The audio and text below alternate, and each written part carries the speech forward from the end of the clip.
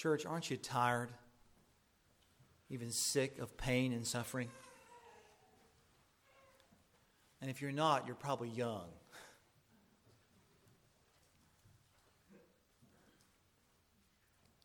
And if you're not, I bet you are more than you know. For example, how much time do you spend avoiding the mere thought of your own pains and the sufferings of others through distraction? I mean, why is there so much pain everywhere? Some of you perhaps feel today, man, if I just get one more message, one more call, one more update, you're going to have to put me in the ground. In the Old Testament, illness, uncleanness, it pointed to mankind's decay. It reminded the reader and those present in the Old Testament times that we are all unfit for God's holy presence. We are corruptible. He is not. That which is corruptible cannot merely dwell with the one who's perfect, holy, and incorruptible. Is there any hope? Is there any hope? You ever feel that? My goodness, is there any hope? Well, there is. Let's take our Bibles and turn to Mark's Gospel, chapter 1. Mark's Gospel, chapter number 1. As you're turning there, let me give a little background and context. Mark wrote his Gospel, this book here, to persuade readers to entrust their lives to Jesus because he is the promised salvation of God, of sinners from sin and death. Mark assumes that we know already that the Old Testament revealed promises that God would act to redeem his people through his Son. That God would appear in the flesh to serve and to rule. How? How? Well, if you know the Old Testament, it's through, first, him coming as the suffering servant to suffer in our place the punishment we deserve for our sins. And then also as the triumphant king who would make all things new. The death of Christ can effectively atone for any sin. God in Christ calls not the righteous, those who think they're so good, who boast about their righteousness, but sinners, those who know they are guilty before God, to repent and trust in Jesus alone, to follow him right now. So Jesus is the one and only Savior from God's wrath. In our context this morning, we're seeing him going forward, preaching the kingdom of God. He's saying the kingdom of God is now near. The kingdom has come present in Christ in the flesh. And he's preaching to sinners to come and repent and believe right now. Because one day the kingdom's going to be consummated. And there'll be no more time. Now is the time to submit to Jesus through faith and obedience. And this part of the country where he's preaching, it's just a fantastic place. It's the part of the country that was a no man's land between the world of the Jews in Judea to the south and the world of the Gentiles to the north.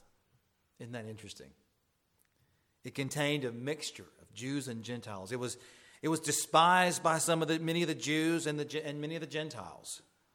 And it was here that the Lord displayed just who he was, who Isaiah said he would be, a root out of dry ground. Mark chapter 1, verse 28 through 34. This is picking up on the heels of him casting out the demon in the synagogue.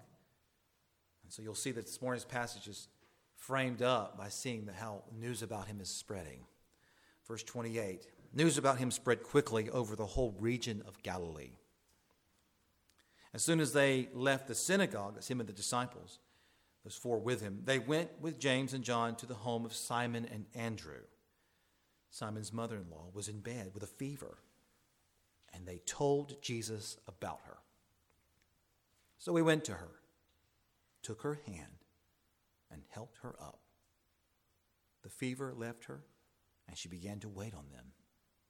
That evening after sunset, the people brought to Jesus all the sick and demon-possessed.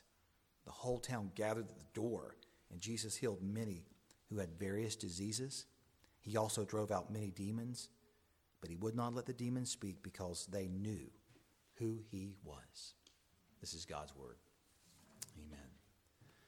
In the Old Testament, God says he will heal his people of all their diseases.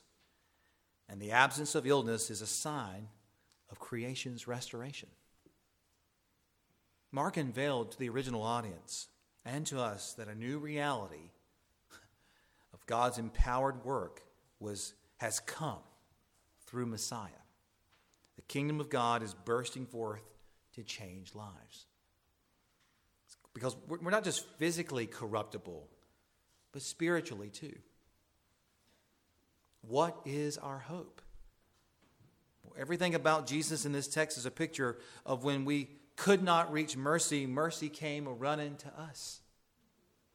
He has the power to heal and restore fully sinners like us to God. You're looking at the one who has the power to completely restore. Here's the central point. It's there for you in your bulletin. Our world is afflicted and decaying without hope. Our world is afflicted and decaying without hope. Therefore, trust in Christ alone, who can restore. Trust in Christ alone, who can restore. Point number 1. Service. Jesus restores us to serve. Jesus restores us to serve. Let's narrow in here on verses 28 through 31. First subpoint, see how personal he is. See how personal he is. Some of you like me, you can struggle with the idea that he personally cares for you. And I want to encourage you from the word, he does care about you. And so far in context, we see two remarkably different stories. Look at the previous story, right? Jesus is using power and authority in both of them. The previous section deals with demon possession in the synagogue, and now with physical illness. One is very public, this one is private. You notice that? So Jesus' authority in relation to human affliction is comprehensive and personal. He's concerned with the physical world, but also the spiritual. Not only the spiritual, but notice here, but the physical too. God has plans for the physical, as we spent weeks in thinking about 1 Corinthians 15. Peter and Andrew not only brought their friends home with them from the service, they brought the Lord home too. Warren Wiersbe, who went on to be with the Lord a few years ago, maybe the last year and a half, he noted that this is a good example. Don't leave Jesus at the church. Take him home with you and let him share your blessings and your burdens. What a great picture there. I say that to say, assume Jesus is interested in your home, your neighborhoods and circles. What a privilege, Jesus as a guest in their humble home. Isn't that something? And we should think the same as God's people. What a privilege to have Christ in our homes by the Spirit. You know, Hebrews 13:2 says, do not neglect to show hospitality, for by doing this some have welcomed angels as guests without knowing it. Well, Peter and his family entertained the one whom angels worship. You know, Peter had a wife to support and appears to support her, her mother too. He's a good son-in-law. He's a good son-in-law. No jokes this morning. But we tend to think of the Lord's disciples as being young and unattached, footloose and fancy-free. But in Peter's case, at least, that was not so. Peter was married. The one that the Vatican falsely claims as the first pope shows that marriage is normal for Christian leaders. It's clear from 1 Corinthians 9, 1 Timothy 3, that the whole Roman Catholic doctrine of clerical celibacy is utterly opposed to Holy Scripture, which makes sense given the Vatican's high view of man-made tradition and their low view of Scripture. Just a note. have the facts about Peter. Peter's home seems to have been adopted by the Lord while in Capernaum. What a privilege to say, Lord, all I have is yours. Is that you? Is that your heart this morning? We read that when she was in bed with a fever, they told Jesus about her. That's how we know Peter was at least a decent son-in-law, right? He told Jesus. It would have been strange indeed if Christ had sat down to his meal but left the suffering woman to toss upon her bed and Peter's wife to run to and fro, distracted by her mother's cries. Look how personal he is and encouraged by God's personal touch unto his people. The touch of our Lord reveals not only Jesus' authority to heal, but also his compassion and empathy for the sufferer. We need to see that about Jesus, don't we? God cares about us. And by faith, the men told Jesus about the sick woman, no doubt expecting him to heal her. Knowing how personal he was, they took Jesus this problem. They took it to Jesus. J.C. Ryle, I quoted him last week. He was a contemporary of Charles Spurgeon. If you can pick up anything by J.C. Ryle, buy it online, read it. You'll be encouraged, especially his book on holiness.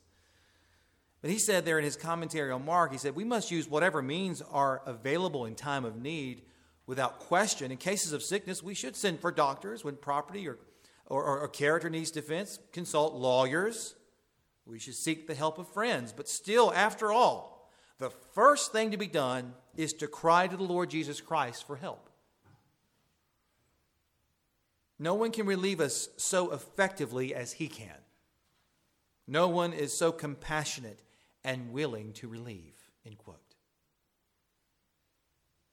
I don't know about you guys, but sometimes I catch myself reaching first to self for help and self means and connections rather than stopping and asking Christ for help. We should cry out more unto the Lord. How long do we need to go on in our ways to learn this? Did you stop and pray? Did you and I, did we pray and seek the Lord? It takes no prophet to foretell that we will all, every one of us, endure suffering before we die. Some of you are suffering tremendously this morning. Psalm 55:22, cast your cares on the Lord, and he will sustain you. He will never let the righteous fall. 1 Peter 5:6-7, humble yourselves, therefore, under the mighty hand of God, so that he may exalt you at the proper time, casting all your cares on him because he cares about you. Maybe you're like me. You need to be encouraged to take more things to Christ. Beloved, in everything, through prayer and petition with thanksgiving, take your needs to God. Let us at once tell Jesus. Let us tell him. And let's assume that he's interested in personal. Maybe today you need to be told God loves you because he created you. And he desires your greatest joy, which is to know him and worship him through Christ. Come to Jesus. My question for you this morning is, who is better than Jesus? Second subpoint, see how authoritative he is. See how authoritative he is. Look again here how Mark does not allow us to picture Jesus as a traveling healer with a set technique, but as a man of authority who responds as may be appropriate to differing needs as he meets them. You know, a fever, and you can't miss this in the text. Mark is brilliant under the inspiration of the Holy Spirit. A fever meant more to the original audience who read this because they associated God's judgment on Israel for breaking the covenant. If you read through Deuteronomy, for example. I think this detail about the fever highlights Jesus' healing in such a way to testify to God's coming to restore his people. The original audience would have understood this is the power of God. The fact that disease vanished at his touch is no more incredible than the demons that fled at his word. What would have been incredible is if these things had not happened. He is the creator of the universe, in control of all factors at all time, space and matter, and now manifest in the flesh. Omniscient knowledge, omnipotent power at his disposal to grant restoration. Look what Mark is doing here and showing the casting this power of Christ on the Sabbath too. Did you notice he's doing this on the Sabbath? That's also, Mark knows exactly what he's writing here. The Sabbath pointed to the goal of God for his people to rest eternally. Mark is showing early who the Lord of the Sabbath is. The longed-for Sabbath was the coming of the dominion of God where there's no more suffering, only rest and restoration. You know, everybody needs a Sabbath. We were made that way. But what we all really need is eternal rest and restoration, to be made new. So Jesus is beginning his healing work here on the Sabbath should be seen as a foretaste of greater and final rest to come. Isn't this brilliant? It's fantastic. See how Mark's putting this here, helping us see this. We can hardly imagine a creation relieved, not just of the toil and turmoil of a fallen world, but of disease, decay, and death. We can't fathom that. We've never known anything but death and decay around us. And when you think about it from this perspective, there was no better time then to heal a person than on the Sabbath, as an indicator that the ultimate Sabbath was coming, and it's going to come in this King. Praise the Lord. Makes me want to shout. I used to be a Baptist-costal, just letting you know. Praise the Lord. I mean, you want rest for your soul and one day for your body? Come to Jesus. Can't you see what Mark is saying to you? Look here again. When fever leaves you, for example, it takes time for you to regain your strength. But not so in this case. She was able to serve the Lord immediately. And isn't service to our Lord one of the best ways to thank him for all he's done for us? Isn't that what we read about in the Psalms this morning? This brings me to this next subpoint. See how transformative he is. See how transformative he is. The purpose of healing is to empower for service. She got out of bed, began to serve the needs of her guest, which probably means she prepared food for them. Secular philosophies would argue here that this woman is being demeaned.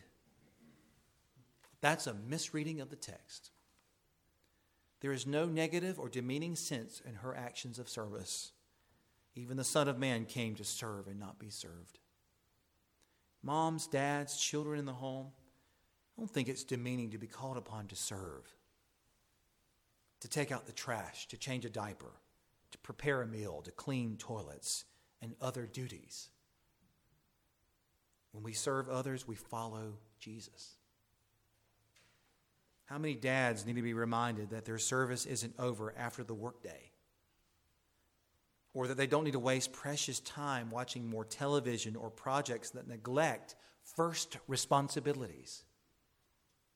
How many moms need to be reminded that they should be busy caring well for their young children and not busy bodying with this world's priorities and wasting precious time on social media or settings that take you away from first responsibilities?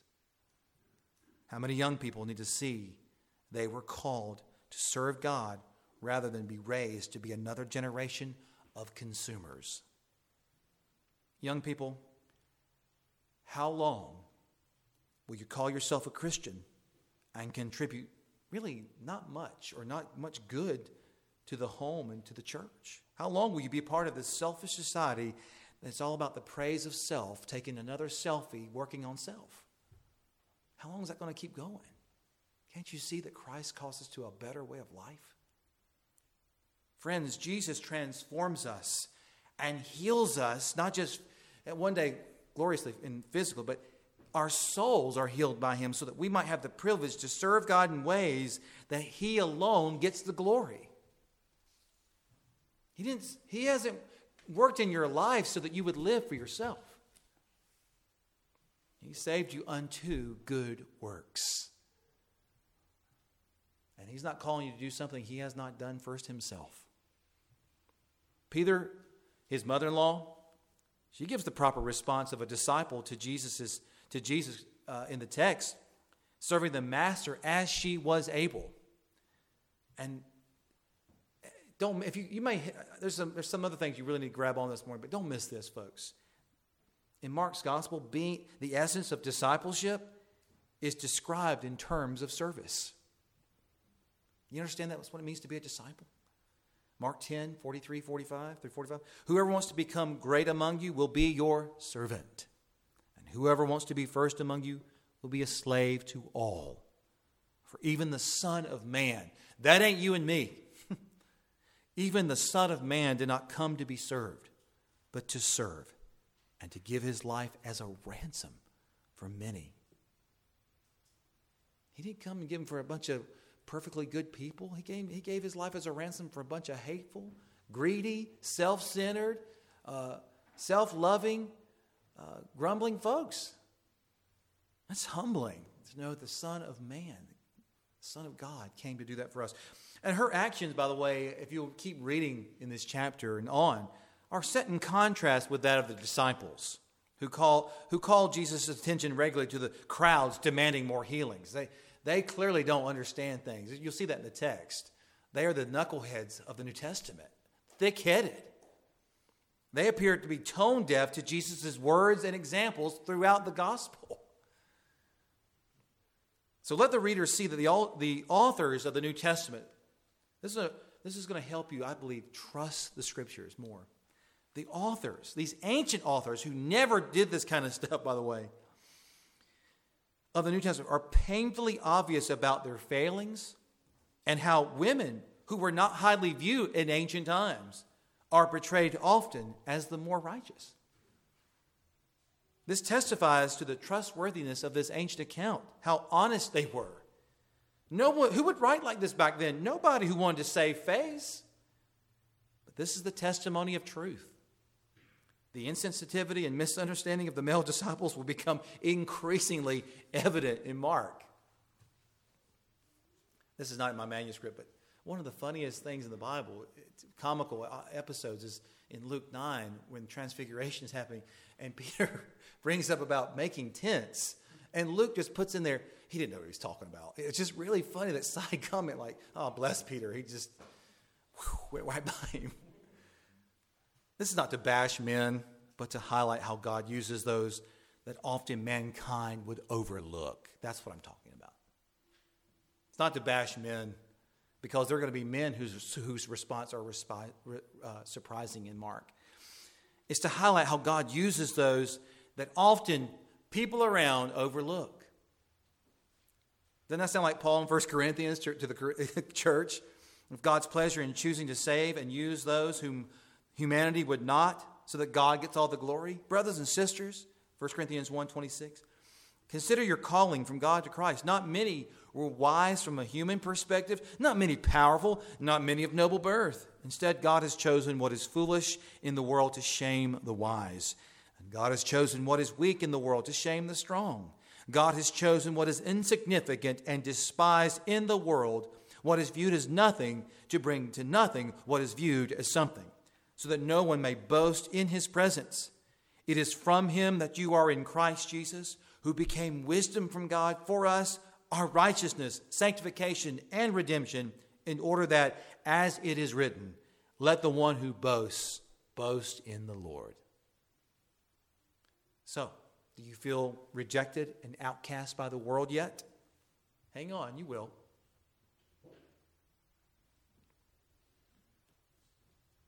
Maybe you don't have a lot of friends.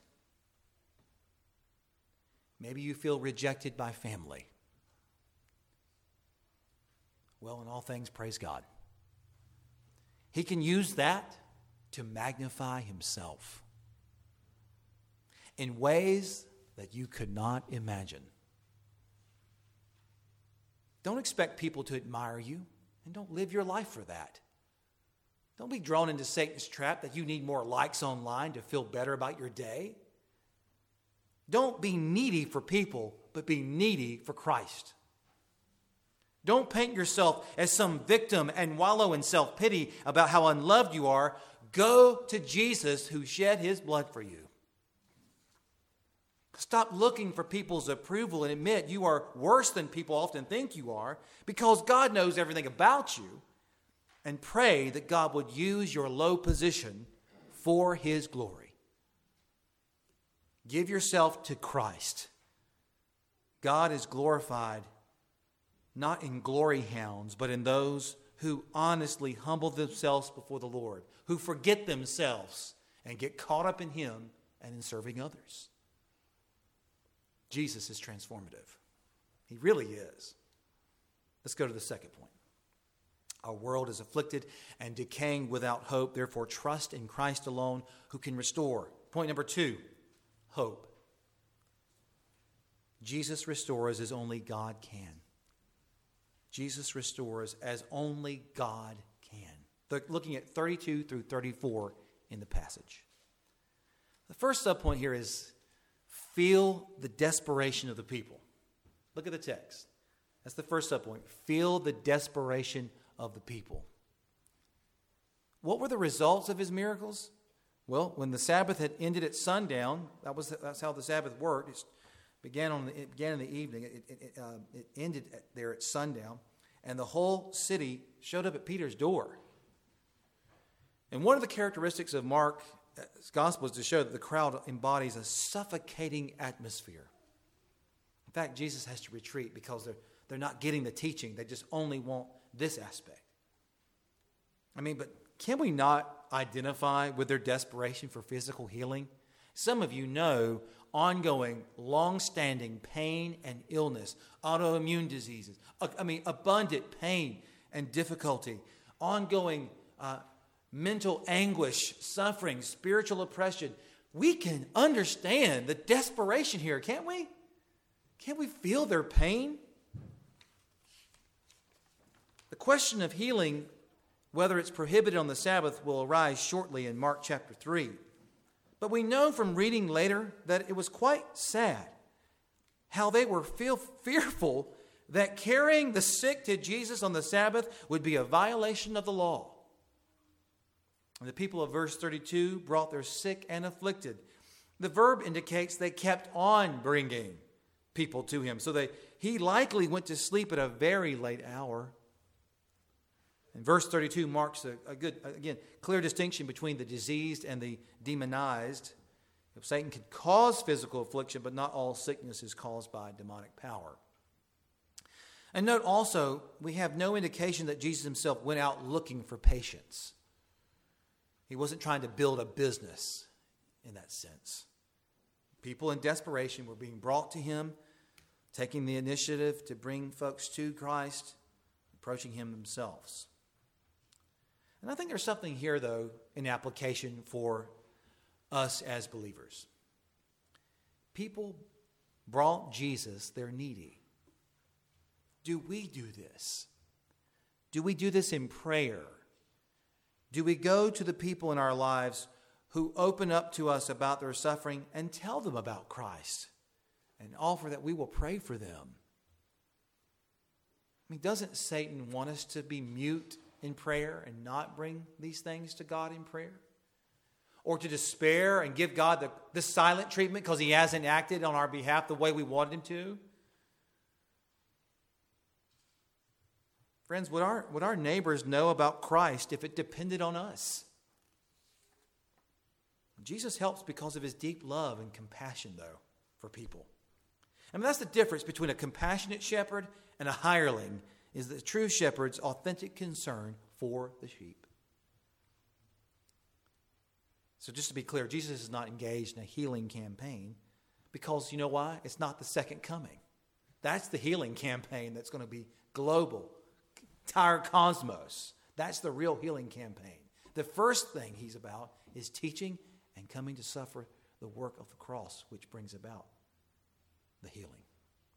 Healing and exorcism, important as they were in his total ministry, arose not so much by design as from a natural response to needs as he encountered it. And it boosted people's desire to benefit from his unique authority. But we must be aware of reading 32 through 34 as simply a success story. That would be an elementary way of reading it. The people are not coming to Jesus for the reason he wants them to come. They come for relief from physical ailments. We don't know if all of them for sure, but a lot of them. And Jesus came to preach the kingdom, the dominion of God. And often people do not see, though, the real need for his authority and feel their desperate need for his work on their behalf at the cross. Jesus, make my life better. Give me more money. Grant me more success. Make me feel better. They don't understand. If you want Christ, truly want him, then you need his work for you on the cross. That's what he came to teach and to preach and to do. The crowds often merely wanted the temporary fix for their problems. And maybe that's you. Is that what you expect? Is religion the same for you today? Do you show up to church merely to get something out of it? But did you come also to praise God and to love his people? I'm so sick of consumerism making its way into the church. Well, what can you do for me today? Nothing. But I know the one who can help you and your heart. His name is Jesus. Don't look for me to give you something. You go to Christ, because that's who I'm going to preach. I am hopeless and helpless to help anybody in my power and strength. We come to gather to worship him and to obey him. And Mark wants us to see as we go that the miraculous actions are paired alongside his teaching. More than healing for their current troubles, the people needed to be restored to God and forgiven for their sins. Our greatest need is not merely physical healing. Our true desperation is the problem of sin in our hearts. We are all sick and sore. We have to admit we don't love God in truth. We love ourselves. And the signs and wonders point to the need for total redemption and salvation through faith in Christ alone. Second subpoint. See the kindness of Christ. See the kindness of Christ. Verse 34a. Jesus healed many who had diseases and drove out many demons. The miracles in this section reveal that Jesus is not someone who is aloof, inaccessible, or detached. You know, our culture today, especially today, does not touch, and many people live in isolation from others, happy to social distance, if they were to be honest. When social distancing rules came out, many people were like, I got that. That's easy. I'll happily do it.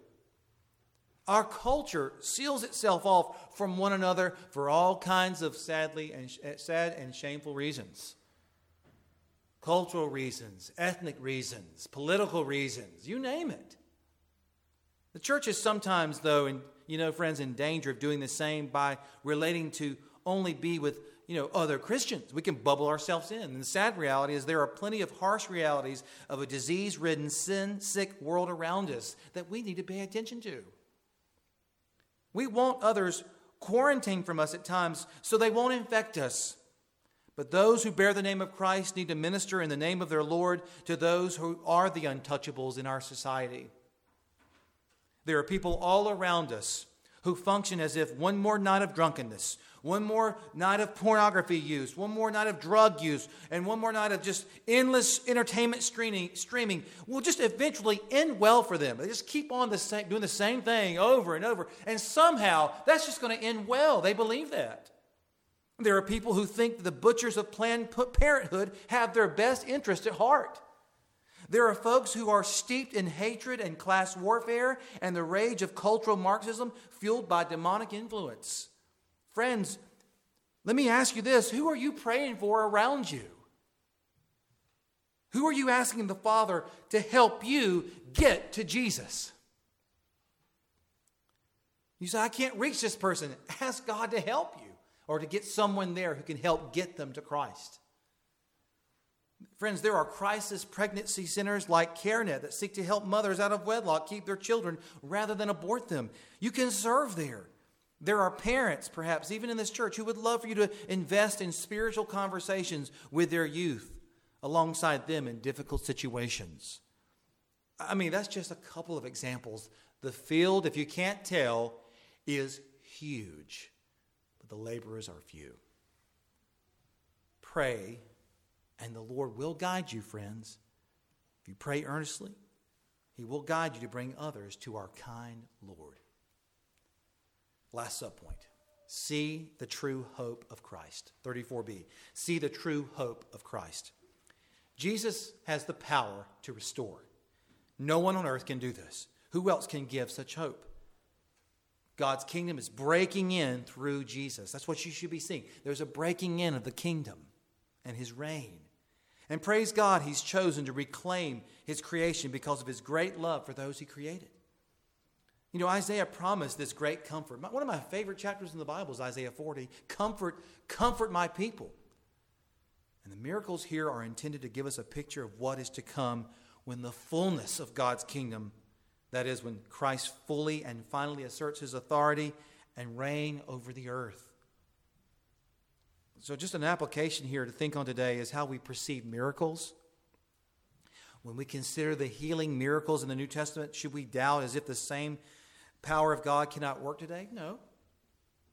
In fact, James 5 calls on the church leaders to pray over those who are sick and expect healing unless God reveals otherwise. We should pray for God's intervention and power to be at work. But we are also to trust and pray in confidence. We know He has the right to say yes or no, and we are just keep praying. We need to remember that God takes us through trials and does not always deliver the way we would hope Him to in the flesh. Sometimes He takes us through trials to produce greater dependence on Him at a deeper level of maturity, which James also talks about in James 1. You know, friends, this life is a testing ground for eternity for us believers. We should pray for healing, but we should pray especially, Lord, Your kingdom come, Your will be done right now on earth as it is in heaven. Whether that His will is best accomplished through sickness or health, through life or death, it's for God to decide. So in this age, this is what we will continue to experience: spiritual warfare, pain, sickness, and suffering. If it hasn't dawned on you, we still live in a world of suffering and pain. And we'll see later on in this gospel that our suffering actually increases in this world as a result of trusting in Christ. We still live in a world of darkness. Governments still oppress people. Immorality still destroys lives. Homes and the roles of husbands and wives and parents are rejected. Citizens still care more about niceness from leaders than they do about horrific demonic policies. We live in a world where racism and resentment grows on every side and every tribe, where people are consumed with vanity for their identity, where children are somehow the state's main responsibility, where people with drug charges suffer long sentencing and sex criminals get slapped on the wrist, where media outlets are paid to stir up confusion, resentment, and dissension.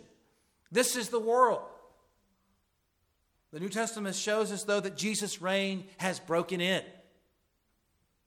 And one day it will be consummated when He returns in glory. So which side are you on? Brothers and sisters, hang on, because Christ is coming back. And our hope should not ever, ever be in this world, or in some leader of this world, or in some even Christian leader, because they fall.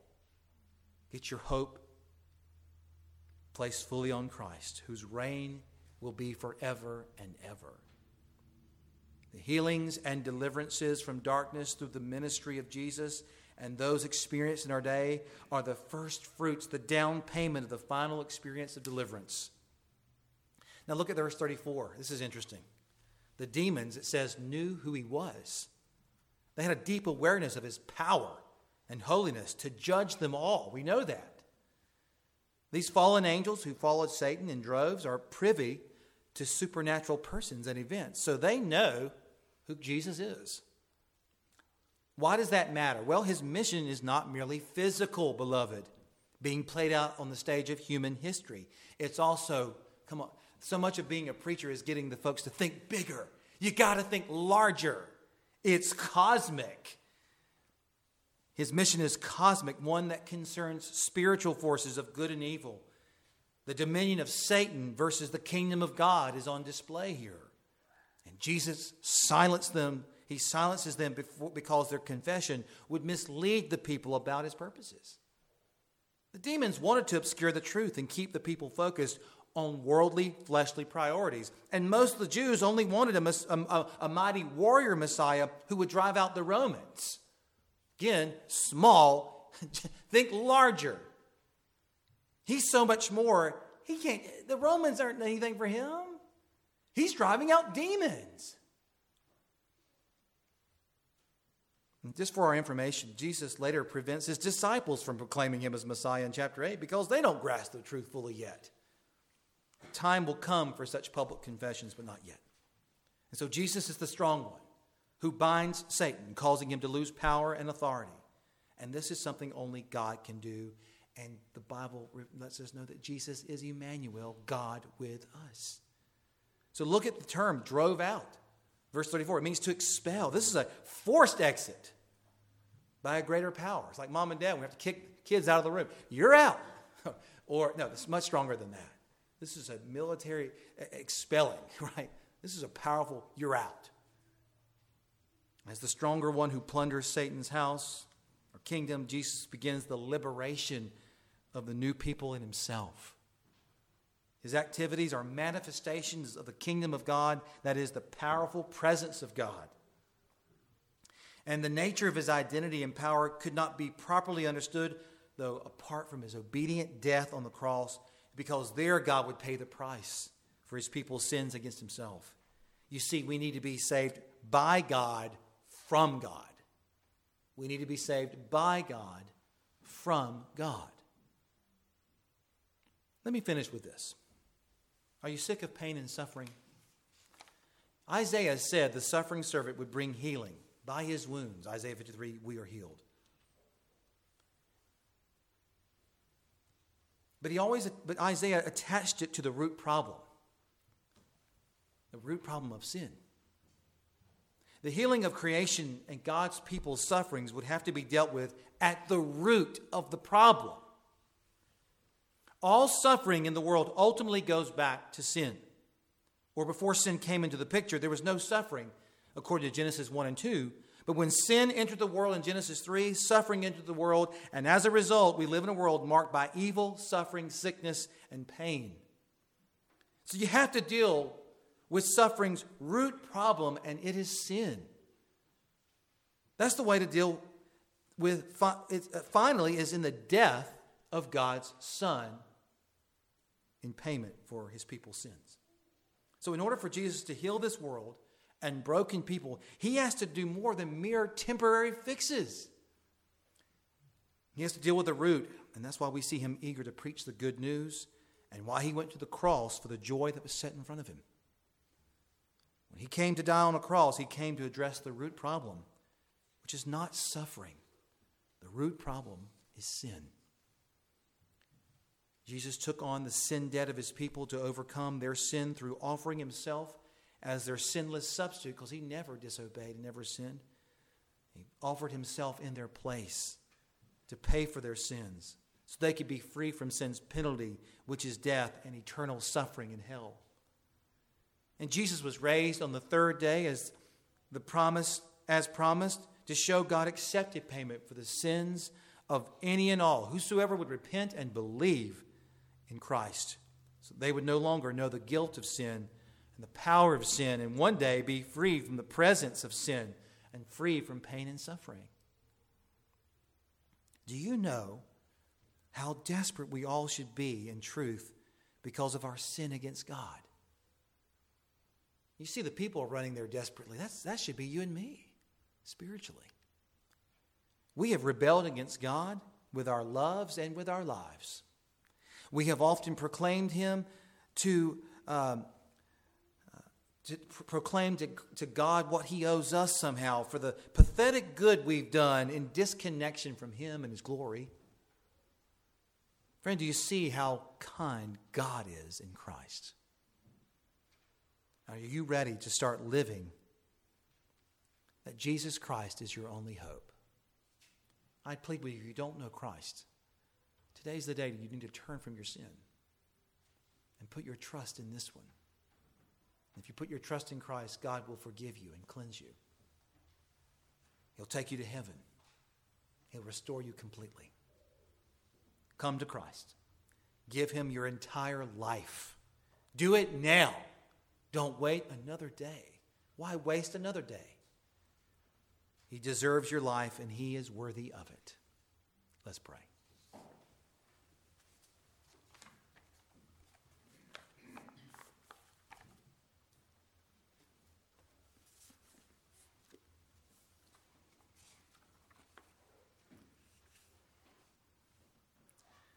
Lord, what hope we get when we read these passages of Scripture. Oh, the hope of being fully restored. The joy of being restored even now into serving the King of Kings. Father, we pray you would cause us to walk in such service and to live out such hope in the Lord Jesus Christ. We are desperate for you. You are the mighty one. You are kind, Lord Jesus. We thank you for the joy of knowing you. In Jesus' name.